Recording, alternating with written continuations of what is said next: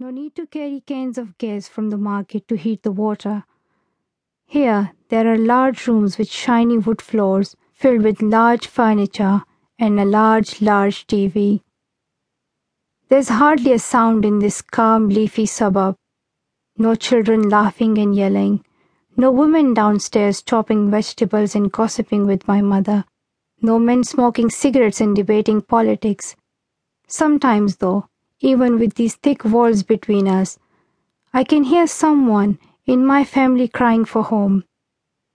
But then, my father will burst through the front door, his voice booming. "Johnny," he'll say, "how was school today?" Now, there's no play on words. He's not asking about the school he runs and I attend. But there's a note of worry in his voice, as if he fears I won't be there to reply. Because it was not so long ago that I was nearly killed, simply because I was speaking out about my right to go to school. It was the most ordinary of days. I was 15, in grade 9, and I had stayed up for too late the night before, studying for an exam. I had already heard the rooster crow at dawn, but had fallen back to sleep. I had heard the morning call to prayer from the mosque nearby, but managed to hide under my quilt. And I pretended not to hear my father come to wake me. Then my mother came and gently shook my shoulder. "Wake up, Pisho," she said, calling me kitten in Pashto, the language of the Pashtun people. "It's 7:30 and you are late for school."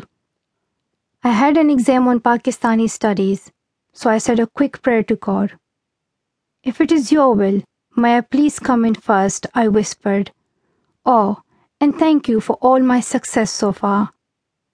I gulped down a bit of fried egg and chapati with my tea. My youngest brother, Atal, was in an especially cheeky mood that morning. He was complaining about all the attention I had received for speaking out about girls getting the same education as boys, and my father teased him a little at the breakfast table. "When Malala is Prime Minister someday, you can be her secretary," he said. Atal, the little clod in the family, pretended to be cross. "No," he cried, "she will be my secretary." All this banter nearly made me late, and I raced out the door, my half-eaten breakfast still on the table. I ran down the lane just in time to see the school bus, crammed with other girls on their way to school. I jumped in that Tuesday morning and never looked back at my home. The ride to school was quick, just 5 minutes up the road and along the river. I arrived on time and exam day passed, as it always did.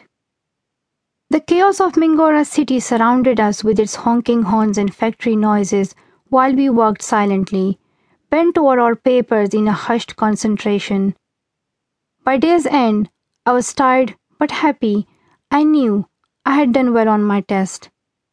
"Let's stay on for the second trip," said Muniba, my best friend. "That way we can chat a little longer. We always like to stay on for the late pickup." For days, I had a strange, gnawing feeling that something bad was going to happen. One night, I'd found myself wondering about death. What is being dead really like? I wanted to know. I was alone in my room, so I turned toward Makkah and asked God, "What happens when you die?" I said, "How would it feel?" If I died, I wanted to be able to tell people what it felt like. "Malala, you silly girl," I said to myself then. "You would be dead, and you couldn't tell people what it was like." Before I went to bed, I asked God for one more thing. Can I die a little bit and come back so I can tell people about it? But the next day had dawned bright and sunny, and so had the next one and the one after that. And now I knew I had done well on my exam. Whatever cloud had been hanging over my head had begun to clear away. So Muniba and I did what we always did. We had a good gossip. What face cream was she using? Had one of the male teachers gone for a baldness cure? And now that the first exam was over, how difficult would the next